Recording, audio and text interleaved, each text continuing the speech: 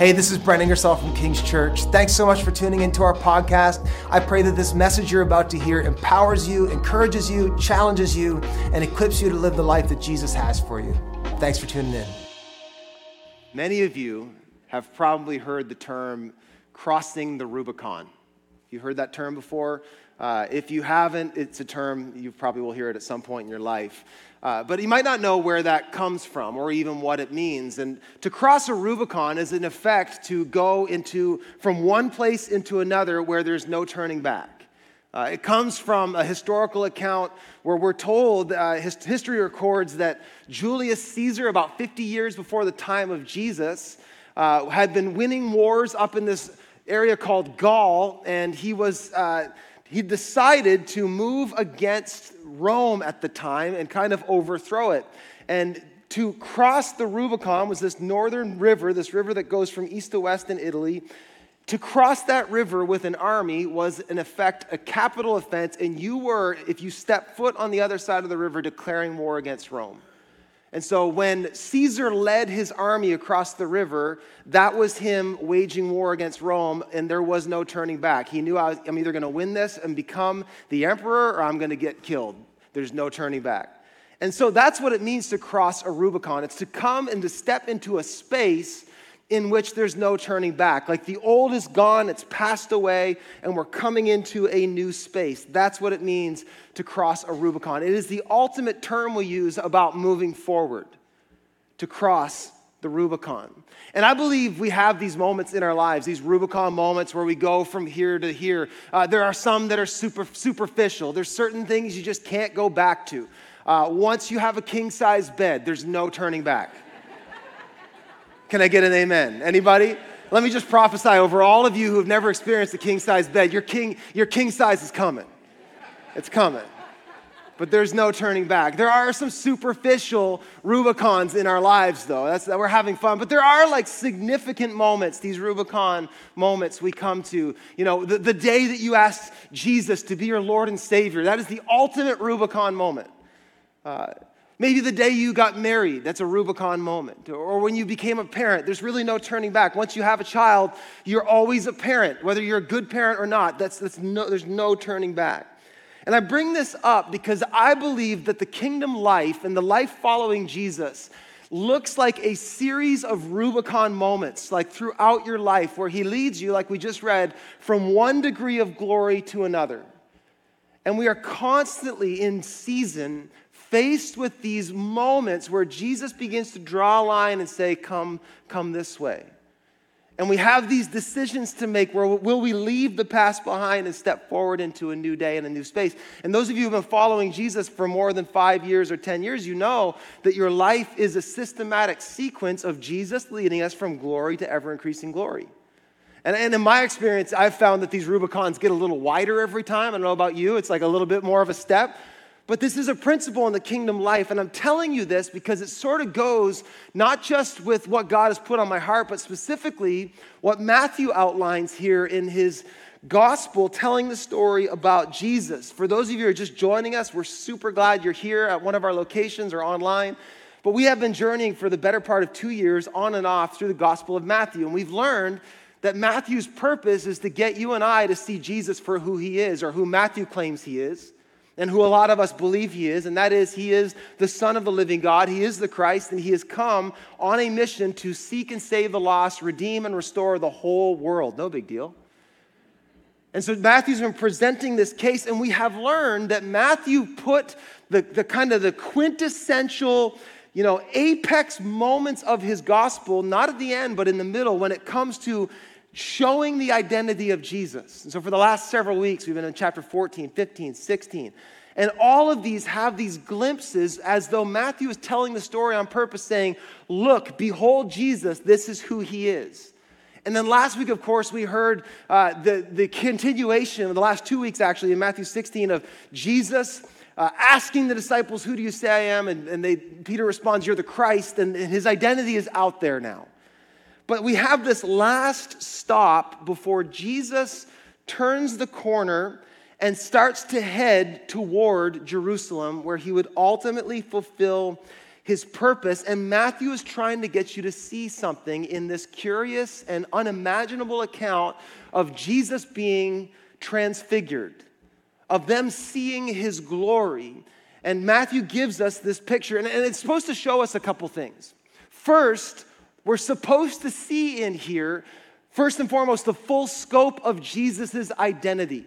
It tells us that he was transfigured and his glory is shining, and then all of a sudden, Moses and Elijah, in some supernatural mystery, the gospel writers go into no explanation as to how. Were they ghosts? Were they embodied? We don't know. All they knew was that's Moses and that's Elijah, and they're having a chat with Jesus. This is the craziest thing I have ever seen.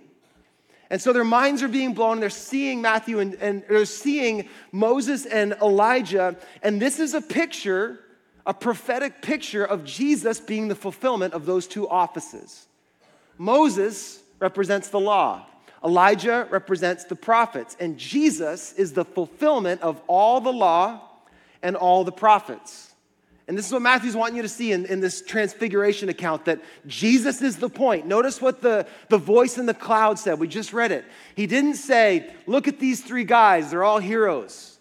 He said, this is my son. Listen to him. The focus is on Jesus, and Elijah and Moses are there at his right and left hand. But it shows us this picture of Jesus coming, God in the flesh, the fulfillment of the law and the prophets. If you want to know what the Bible's about, it's about a person. It's about Jesus. And this whole Old Testament's pointing to this moment, this man on this mountain transfigured before them. You with me? Stay with me, because we're going to get to what I think the Lord's wanting to say, but I want to make sure you don't miss what Matthew is explicitly saying. He's saying this is the Christ, this is God in the flesh, and then this is also pointing to the way in which the Messiah came to save. Now, last week, Pastor Don tackled a very challenging text. I always give Don the hard ones, so thank you, Pastor Don. But this idea where Jesus confronts Peter and says, I have come to actually give my life. And I'm going to be crucified, and I'm going to die. And this vision of Jesus on top of this mountain speaks into that. And it speaks into the nature of Jesus' purpose to come and offer his life for the mission of God on the earth. But specifically, there's a clue in there when we see Elijah and Moses. Elijah and Moses both offered their lives for God, and they were two people in the Old Testament that we don't have a record as to them ever really actually dying. God just took them. And again, this speaks to the resurrection nature that's coming up, that Jesus is not going to be killed in the way we think he's killed and conquered. He doesn't get conquered. He gives his life. Make no mistake. But now number 3, and this is where I want to land today. So this is really what Matthew is saying in this account. But this is really where I want to land today, because I've been asking the Lord all week long, Lord, what are you saying specifically in this text to us today? And what is it you want us to hear? And I believe we see a very clear picture of how we as disciples are supposed to orientate ourselves to the Christ.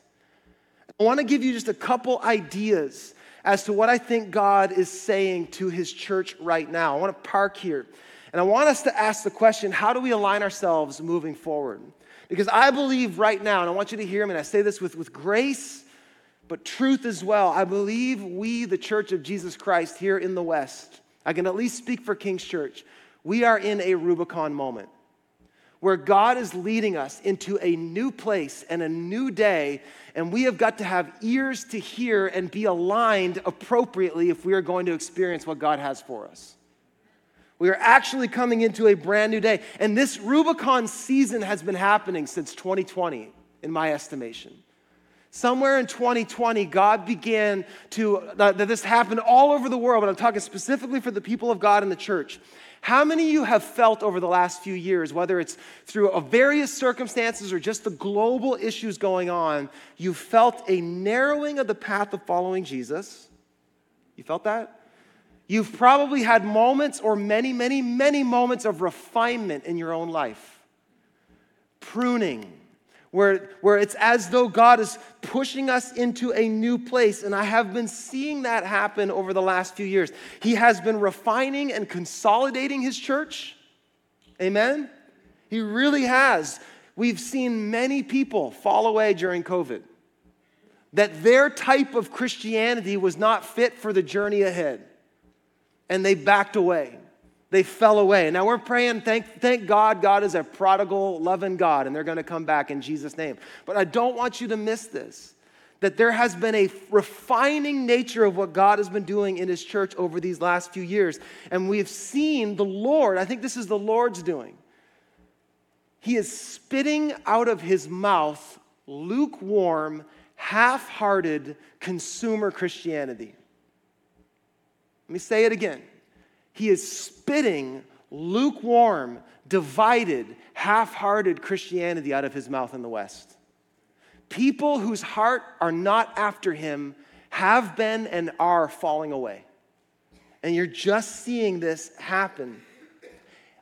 As well, we are seeing renewal and refinement come.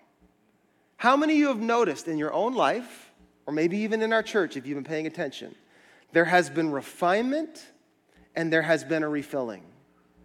There has been this sense of new fruit and new life and renewal beginning to happen. And I believe this is the hand of God on our behalf doing it right now. We are in a Rubicon moment. And I just want to say that for you to hear. And I feel like the Spirit's going to maybe prompt your spirit to understand in ways that I can't articulate. But I tell you, God is moving his church into a new space and a new day. He really is. And the church that we left behind in 2019 no longer exists. And the type of Christianity that I left behind and you left behind and are leaving behind, God is moving us forward. And I want us to look again at this text and ask God, what are you saying to us, your people, as you are, as it were, tapping us on the shoulder and saying, come, follow me, come up here. How do we need to orientate ourselves as the people of God right now? And I have 3 observations for you. Let's look back at the text. It tells us after 6 days, Jesus tapped 3 of the disciples. So we only have Peter, James, and John. They were the only ones that went. I don't know if he asked all of them to go or if he just selected the 3. We aren't told that. All I know is a portion of his followers went for this journey. And they went with Jesus up this mountain and they followed him. And this incredible thing happens where he is transfigured before them. And they experience, these disciples, the glory of God. Now, think about how amazing this moment would have had to have been for them to just be so awestruck. How many of you know, like, anybody just like, your kids have experienced things in your life that you look at them and you're like, you are so lucky and you don't even know it. Back when I was a kid, we had one channel, right? Or you've been to Disney or all those things. And like, you can like glorious things in this world can kind of get old fast, right? Think how spoiled the disciples would have been by this time. Like, what would it take to impress Peter? He'd seen Jesus walk on water, calm storms, cast out demons, raise the dead, feed the thousands. Like, the bag's pretty full of incredible things they've seen Jesus do. And yet, they have this moment that is unlike any other, like any Spinal Tap fans here. It's as though God dials his glory all the way up to 11. That was for like 6 people in the room. Okay. His glory just explodes and the veil is removed and they have this moment in the glory of God right there, the glory of God emanating from the God-man Jesus, and they are absolutely and utterly undone and overwhelmed and transfixed by it. And their response to the glory of Jesus here is very consistent with the rest of the scriptures. When you see like the unbridled, like the veil removed and someone has an encounter with the glory of God, you see the same response. There's a few things that happen every single time. Those who see a lot of the glory of God, first and foremost, it's intimidating. Like it says to the disciples, when the cloud came and the voice boomed, they fell down as though dead. And this is what happens when the glory of God gets turned up. There's this intimidating nature. The best way I would describe it, like if you look in the scriptures, all the scriptures where you see the glory of God, everybody in the presence of the glory of God, there is an intimidating factor. Like you read Isaiah 6, these angelic creatures that if they appeared before you and I right here or in one of the rooms we're gathered today, we would all be terrified and we would hit the deck. Those creatures in the presence of the glory of God, it says they cover their eyes and they cover their feet. There's an intimidating nature to the glory of God. The best way I would describe it, I don't know who I heard say this first, but I've used it and it helps me. Have you ever stood on a precipice of a cliff, or maybe you were on the back of a boat out in the ocean, and you had a sudden rush of your own mortality? Ever had that moment? Like, whoa, I could die. Ever had that? That's the feeling that accompanies the glory. There is this humbling realization of our creatureness in front of the uncreated one. That's when the glory gets turned up, and this is what you see. You see also, simultaneously with this almost compulsion to hide and get away from the glory, you also have this gravitational, but I can't leave. There is this transfixed nature that people have when the glory of Jesus, the glory of God shows up. They can't leave. They're undone, and yet they're filled up by it. This is why when you read in Isaiah 6, you read it in Revelation, that like those creatures that are the closest to the glory, it tells us that day and night, forever and ever and ever and ever, all they say is, holy, holy, holy is the Lord God Almighty, who was and is to come. Now, you and I look at that and we say, that would get boring after a while. Wouldn't you? I think that, so no judgment. But that's because we don't understand the glory of God like that. They are completely wanting voluntarily to be there in the presence. It's that sweet. It's that good. It's that life-giving. And this is what you see happen when the glory of God gets dialed up. And then, of course, you also see, and you see this with the disciples, they fell down as though dead. There is a level of just being undone and incapacitated when the glory of God gets dialed up. And you see this picture. And these disciples have this encounter with the glory of God. Now, my prayer is, even as I'm preaching, there's something stirring inside of your spirit, that God is rousing your spirit, and there's something saying inside of you, I was made for that. And there is a glory that all the glories of the world just simply fall short of. All they're doing, the glory of nature. Like, I love that they go on the highest mountain in Israel. It was either Mount Tabor or Mount Hermon, and it was like a spectacle just to be there. Israel is gorgeous. It's one of these incredible works of God's artistic expression and glory. The land cries out the glories of God, and yet in light of the glory of Jesus, nobody's caring about the view. They're just like, all of this just points to your glory. The glories of man and the glories of nature and the glories of creation, they just scratch the surface of the glory, the real glory of King Jesus. And this is this experience these guys have. And I pray that right now you're hearing what the Spirit is saying to the church, because I believe this is what the Spirit is inviting us all into, that He's calling the hungry to come up here. Like right now, I try to picture, like, were the disciples camping at the foot of the mountain, and Jesus gets up early and He whispers to Peter, James, and John. He says, come on up, come up here. I want to show you something. I feel like that is happening right now in the church. And that the Spirit of God is whispering to those who are listening, I want to show you something different.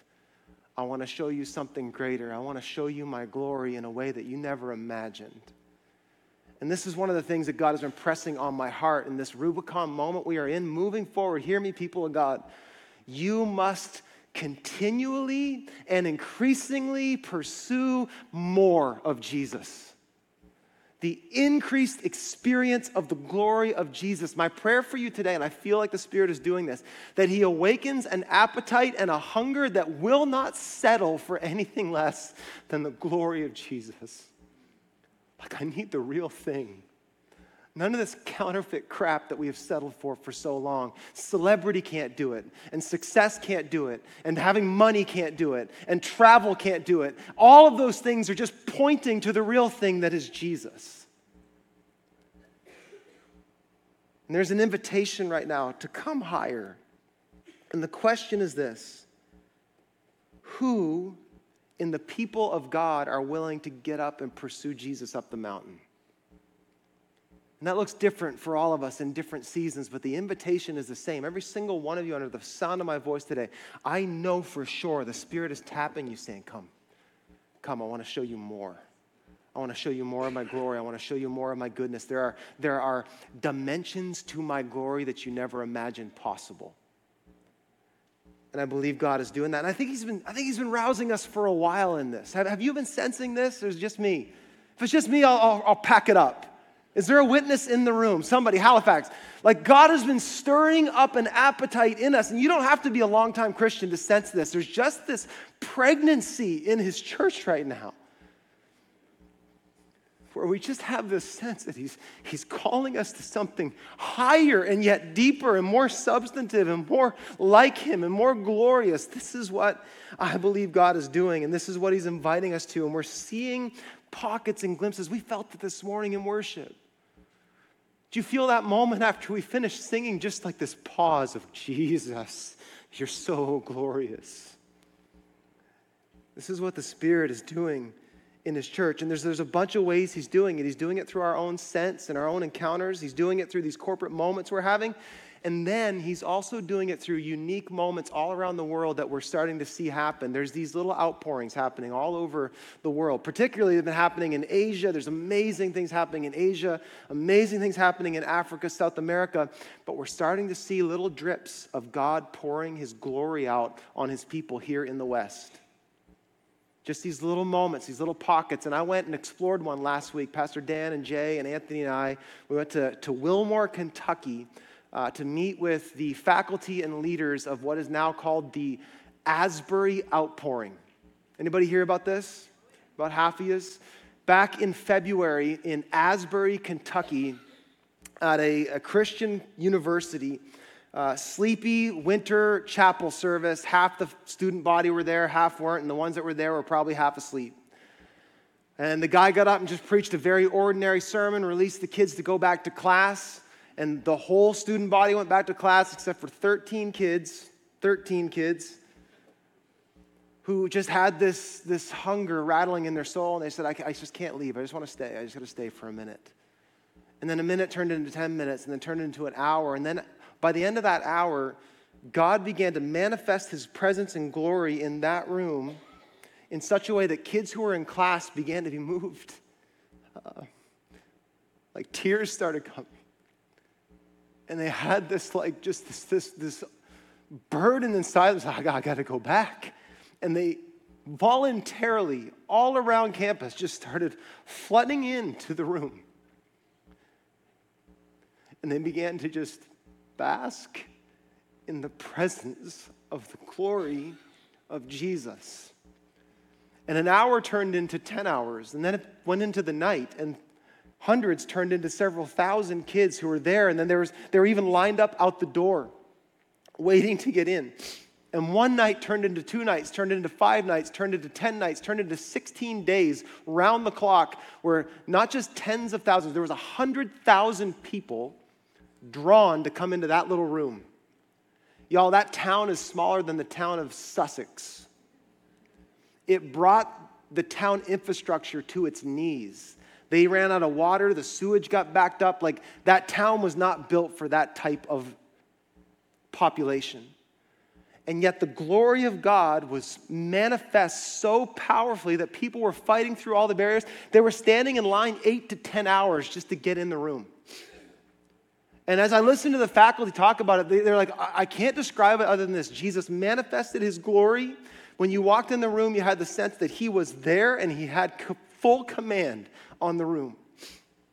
And there was no plan, no order. There was no fancy worship, like big name leaders or preachers. In fact, there were some famous people who flew in there, famous worship leaders and famous preachers. And the kids, these Gen Z kids, are like, yeah, we don't need you.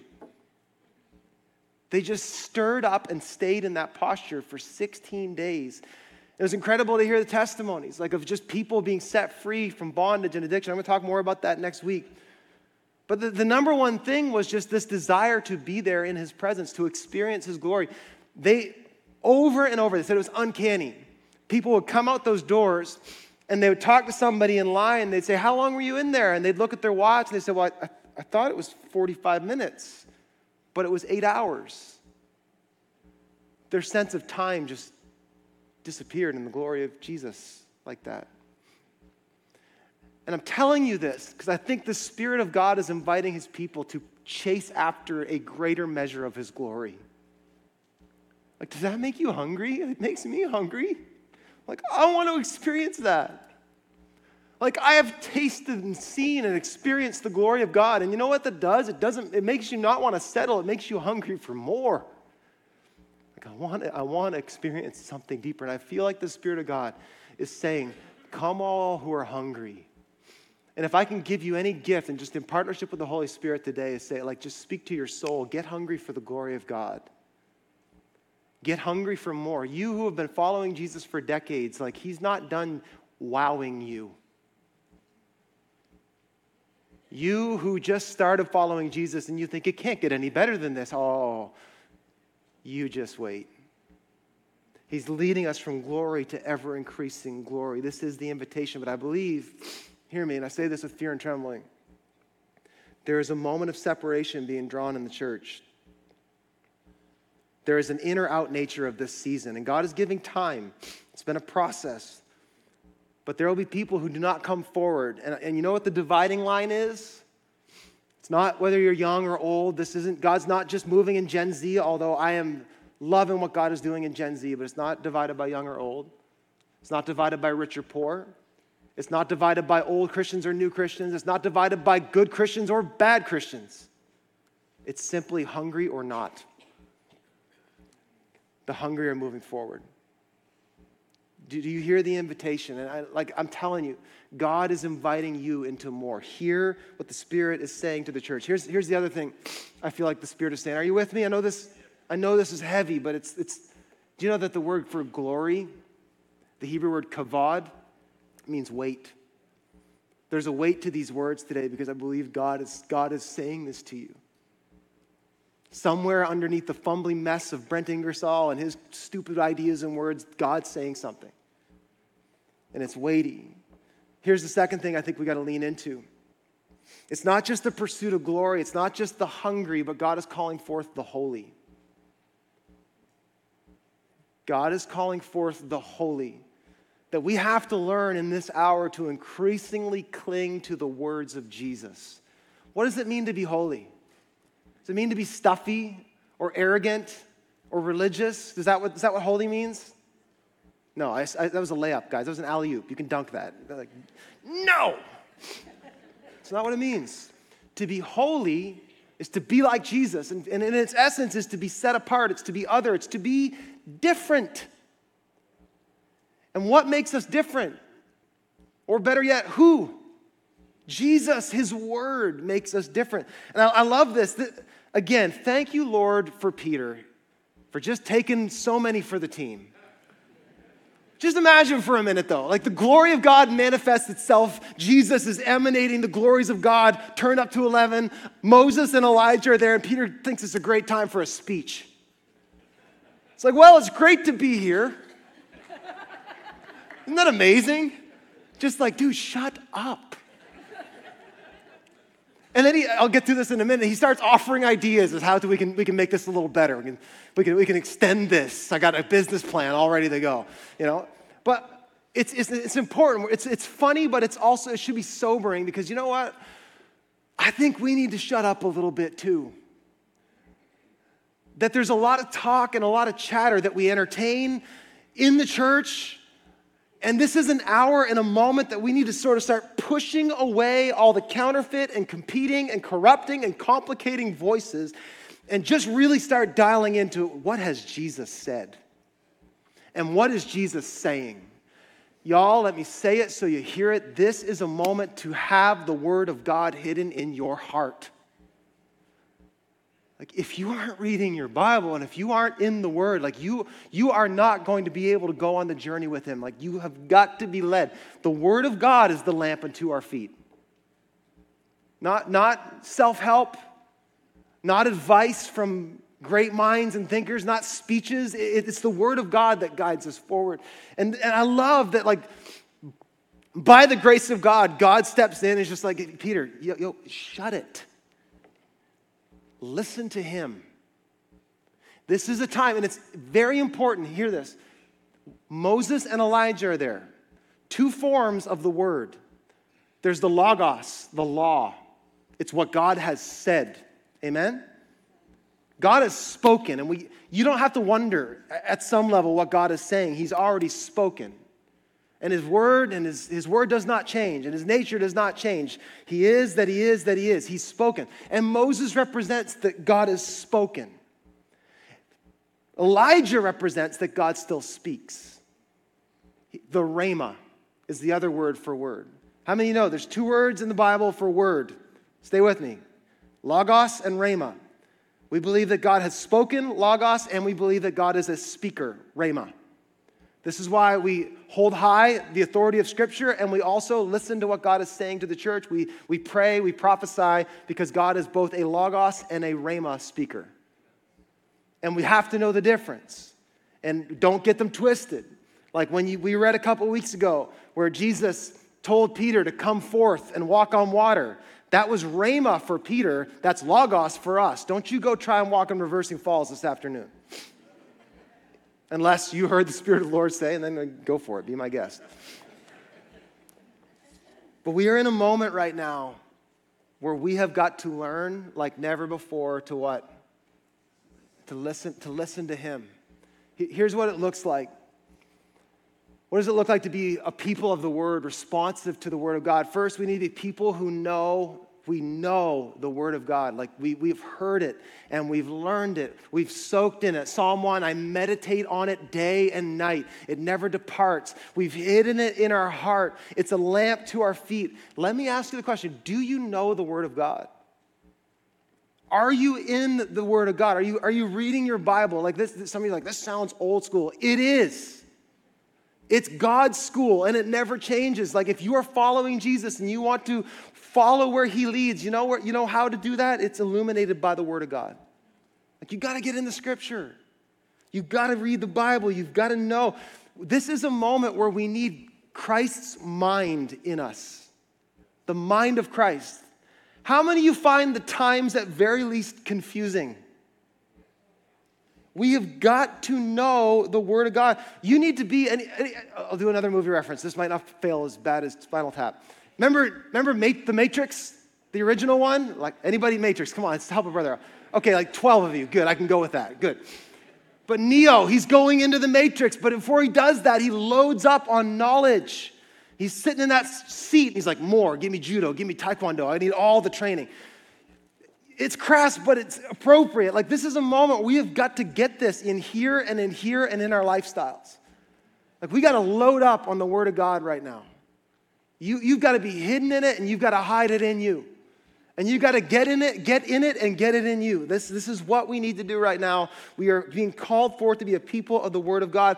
And we need to know how to obey and apply it. Like, don't just be hearers of the word, James says. Be doers. Do it. Be obedient to what God has said. Jesus said, anybody who hears my word and puts it into practice is like a wise man who builds his house on a rock. Key word is puts it into practice.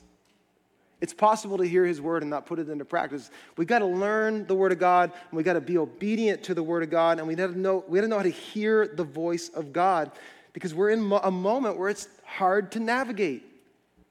I have 2 kind of guiding principles about the word. Are you still with me? I'll be done soon, I promise. First is we need to know the Word of God to overcome the confusion and complexity of the day we live in. Following Jesus in 2023 in Nova Scotia or PEI or Southern New Brunswick is not easy. It's complicated. And if you don't know this Word, you are going to be led into a ditch or two. How many know, like we live in a time that if you don't know the Word, you're going to get tricked. And how many know the devil will use the word as a weapon against you if you don't know your Bible? Did you see how Jesus was tested by the devil? The devil quoted scripture at him. It's just Jesus knew scripture better, and he knew that he was being tricked. The same is with us. Like we live in a time right now. Like let's take some of the mantras. Love is love. Right? Is that not? That makes sense. And Jesus loves everybody. We believe that's true. However, we aren't duped into believing that human beings get to define what love looks like. And if you know your word, you'll know, no, but Jesus defines what love is. And Jesus defines what gender is, and Jesus defines what human sexuality looks like. We have to be people who know the word. You're going to be easily duped. You'll be led astray. You'll be led to fear. Just this last week, Melanie and I processed something because she'd heard scripture 3 different times in the same day, and it freaked her out because she's like, oh, something bad's going to happen. You ever have that happen? Anybody honest in church today? Like you think God is saying something to you and it causes fear.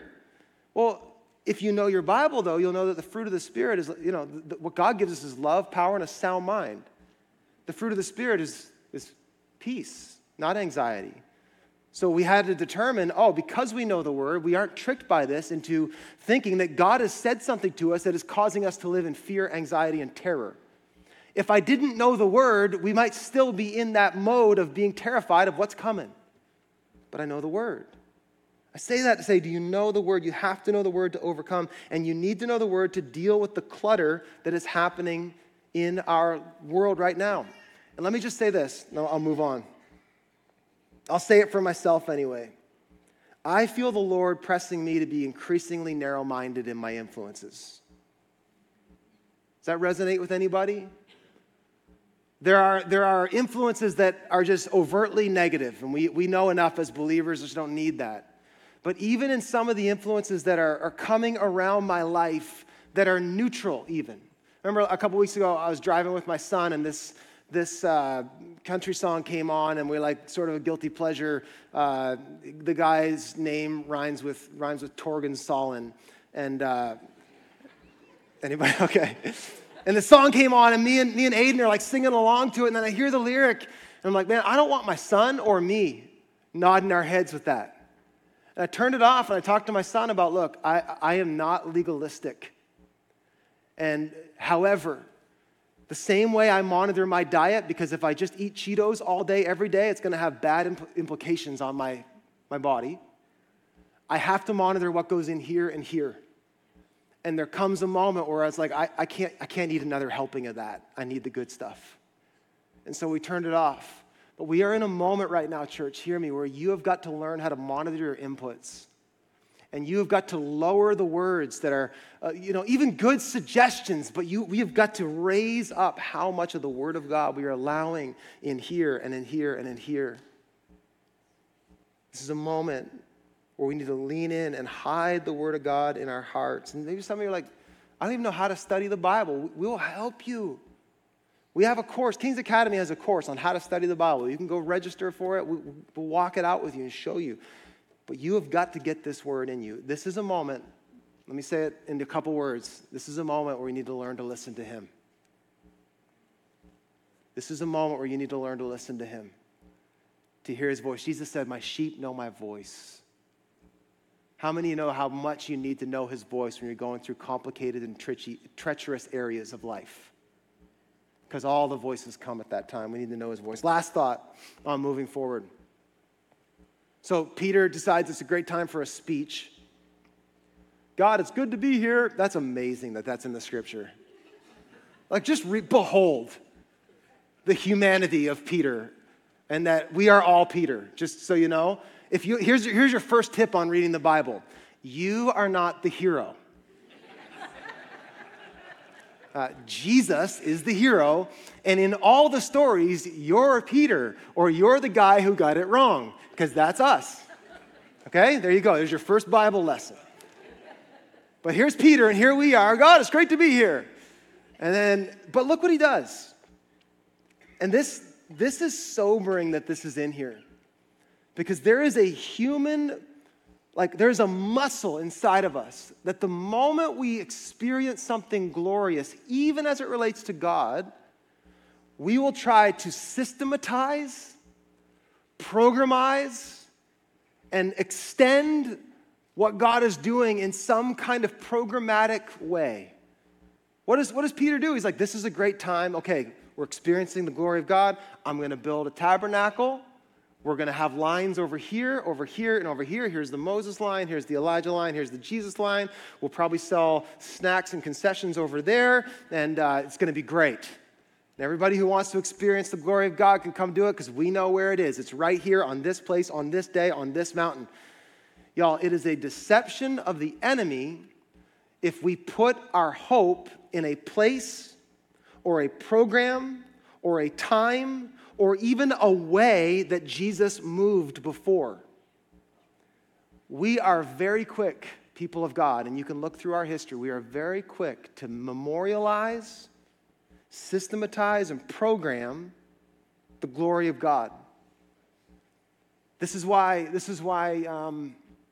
you'll have some movements in the church that just chase after glory because they know the glory dissipated, and so they're trying to recreate the way that God showed up. And this is why, you'll go into some churches and they will not stop singing the songs that they sung in 1940 because that was the last time they really experienced the glory of God. It's nostalgia. But they lost the person who is glory, and they started just practicing the means or the medium that was there when they experienced the glory of God. Does this make sense? This is complex, but we're on to something here. This is the trouble we get in as believers. We think that we just need to stay in that moment and do those things that got us here. But this is the mistake that Peter's making. Jesus is the point, not the mountaintop, or not even how Jesus showed his glory. Look how it ends.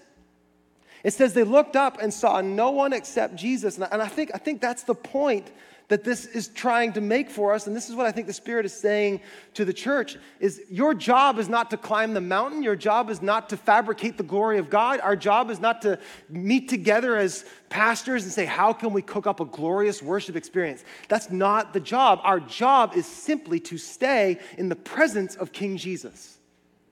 And if he leads us up the mountain, awesome, what a view. I'm so hungry for that. If he leads us down the mountain, I'm with him. No matter where he goes, this kingdom is moving forward. And if he came to build another temple, he would have done that, but he didn't. He came to build a people and a movement, not a monument.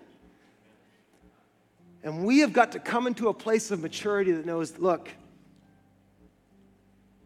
I am not simply called to fabricate these experiences of glory. I'm called to simply remain in Jesus. Abide in him. Let me say it like that. We can very much get stuck trying to arrive at some certain place or some certain vision of what, worship and church and your life is supposed to look like. But it's not about arriving, it's about abiding. What a tragedy it would have been if Peter suggested we should make some shelters and Jesus goes, idea guy, let's just stop here. Well, the purposes of God would not have been fulfilled. He would never have got to Jerusalem. Pentecost would never have happened.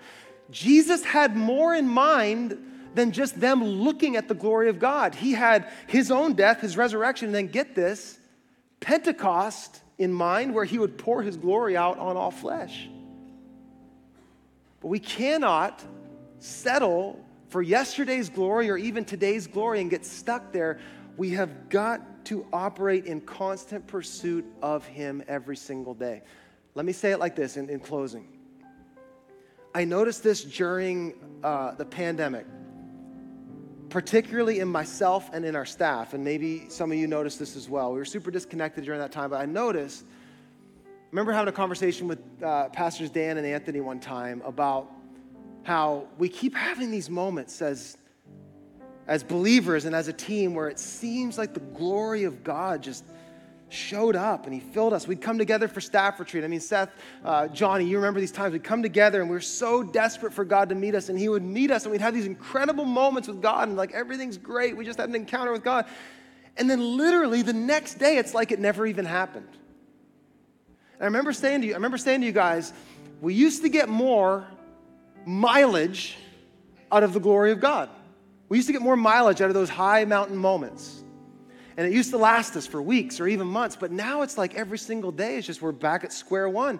And I felt the Lord whisper to me in that season and just say, the manna I provide in the wilderness only lasts a day. Do you know the story? God would supernaturally provide bread for the Israelites in the wilderness, but they couldn't store it up and carry it into tomorrow. It would spoil.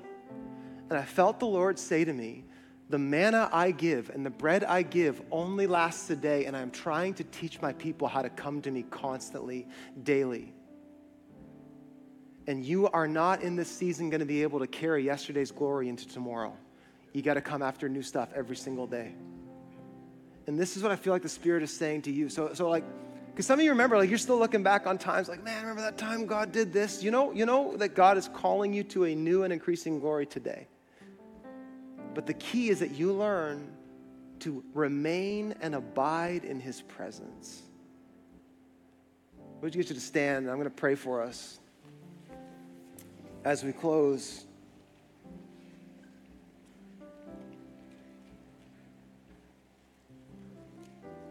Just take a posture for a minute to just listen to what the Spirit's saying to you. But I just want to say this, just following Jesus is not about arriving at some particular destination.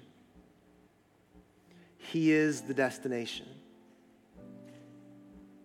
And he is inviting you to experience more of him, even in this season. Hear me, church. He is inviting you to experience a greater measure of his glory in your life, in your personal life, in your family, in your marriage, in your workplace. And God, thank you, in our church, I believe he's going to pour himself out in a new and fresh way. And he's creating hunger in you. And so, Lord, I just bless the hunger you're creating in our church. Maybe some of you just need to pray that prayer. Say, I'm not hungry, Lord, make me hungry. Just pray, just ask him, Lord, make me hungry. Help my wanting. Give me an increased dissatisfaction for the things of this world. Things that can't eternally satisfy and fulfill. Lord, thank you for the hunger. Just ask him for hunger. Lord, I pray right now over our church. Would you help us be creatures of your word? Would you help us just stop leaning on human opinion and ingenuity and help us lean on your everlasting, powerful, unchanging word like never before? God, I pray for tools and ability within our church, Lord, just to be able to be trained and shaped and filled and satisfied by your word of God. And then, Father, I pray right now over my brothers and sisters. I ask, Lord, for grace in the secret place. Lord, I pray for my brothers and sisters who have never even experienced you in that kind of one-on-one daily way. Lord, I pray that you would just give grace to just be with you.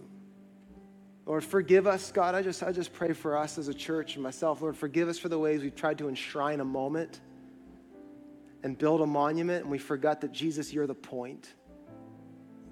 And so, Lord, I pray in increasing measure we would learn to abide and remain in you. So, God, we just say, would you just agree with me in your heart, just all across our church? We just give you permission, Lord, to lead us forward. We say we want what you have for us. We want to see your glory poured out in us.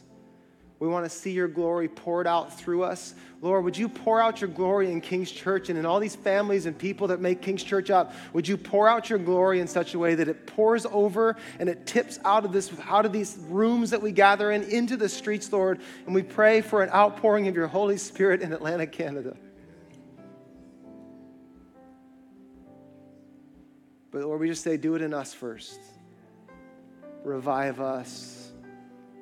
Revive us, we pray. In Jesus' name. And everybody said, amen.